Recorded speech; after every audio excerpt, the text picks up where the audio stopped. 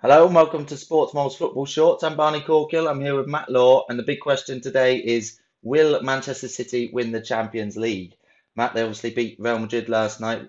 Famous performance from them, famous result, and they're the favourites by the bookmakers. What do you think? Can they go on and win it? I thought, of course, they can, can't they? It was an impressive performance last night, wasn't it?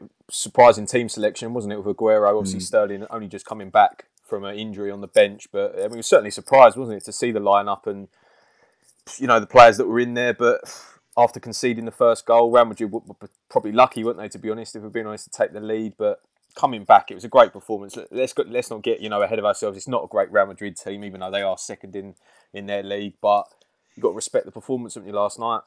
Yeah, and I think the team selection you mentioned, I think that's one of the most impressive things to go to the Bernabeu and win. You say it's not the best Real Madrid team, but they're challenging Barcelona for the title. I think it's like 11 years since they lost to an English team at home, and they've got Aguero, Silva, Sterling, Fernandinho on the bench.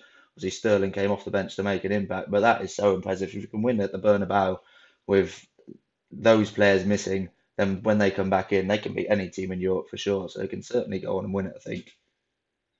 Yeah, no, it's like you say, it's you got to have obviously got to respect Real Madrid for their sort of players, but I think last night they were particularly poor, weren't they? I mean, there was not a lot happening probably in the final third. City probably didn't have to do an awful lot, if we're honest, to keep them out for long spells. But Guardiola he's taken some criticism this season, isn't he? Probably for the first time in his career.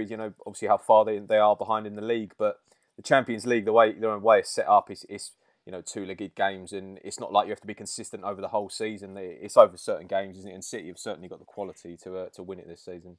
Well, I can't really. The questions that have been asked to Guardiola, especially in the Champions League, I think they're a bit harsh, to be honest. Obviously, he hasn't won it since Barcelona, but I think he's now won more knockout games than any other manager in the competition's history. He's obviously a great manager. You've seen that what he's done with City domestically over the last couple of seasons, and I think with him and with the club as a whole, the things that's happened with the UEFA ban and the fact that they might not be in the next two seasons, I think that adds Man City and Pep Guardiola the type of club and person who will take that as a challenge, right? We've got to win it. We've got to embarrass UEFA by making them hand over the trophy to the captain this year.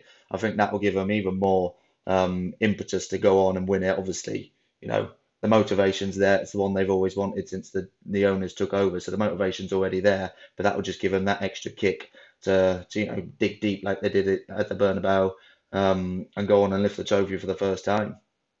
Yeah, I think it's UEFA's worst nightmare, isn't it, for City to win it this season? That's obviously not what they want with the whole thing that's obviously gone on with their ban. And I mean, you look at the other teams. Obviously, Liverpool are the holders, aren't they? And you have to sort of respect them for that. But you lost the first leg. They'll probably fancy their chances of beating Atletico in the second leg. But I think the fact that there's no other outstanding team, because I don't think City are an outstanding team. I think that's a bit harsh. I think they are an outstanding team, but if there was someone else, a Barcelona that were playing particularly well, Juventus playing particularly well. Juventus obviously lost the first leg of their game at Lyon, so I think it is very open. And if City, will fancy their chances, like you say, they are the favourites to go on and win it. And it is difficult to look past them when considering that probably the strength of the other teams is not particularly good at this point.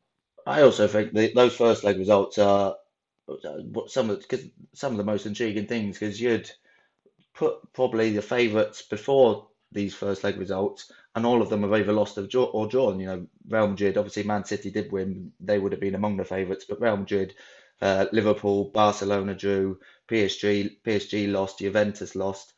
Those would be among the favourites. Bayern Munich look very good to me. I think they're the team probably at this stage no other team will want to come up against because the way they dismantled Chelsea at Stamford Bridge, they made the way they've beat Tottenham in North London earlier this season. I know those Chelsea and Tottenham teams are a shadow of probably what they were even last season, but still two impressive performances would just send a message around the rest of Europe. As a Liverpool fan, I'd probably say Bayern are the team I want to avoid more than any other at the moment. I'd probably put them as my favourites. I could see them beating Man City. But the intriguing thing about those first legs is the favourites, you'd say, apart from Man City, have all got a lot of work to do in the second legs.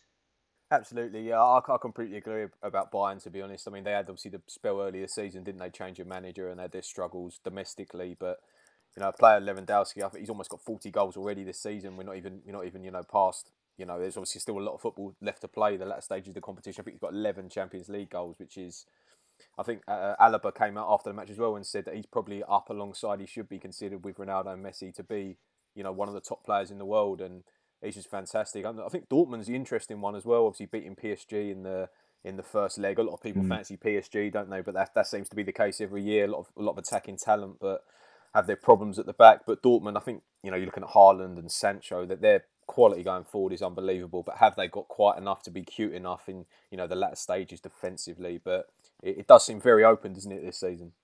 Yeah, and another thing from the City game which could have an impact is obviously the Laporte injury because they struggled without him so much in the Premier League when he got injured for that spell.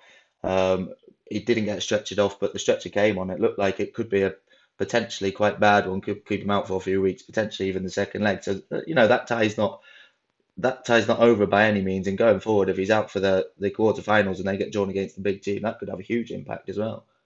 Yeah, absolutely. I think, apart from obviously Van Dijk, you're looking at probably, for me, one of the best, well, certainly one of the best 3 or 4 centre-backs in the world, Laporte. He's outstanding, isn't he? I think there was a moment in the Real Madrid game where there was a cross into the box. I think it was Mendy got down the left, delivered a lovely ball into Benzema, was about to get finished, and, Laporte made a fantastic defensive clearance with his head. And, like you say, if they're without him, we saw earlier this season, didn't we? Obviously, Guardiola doesn't particularly fancy Stones, wasn't even in the squad last night.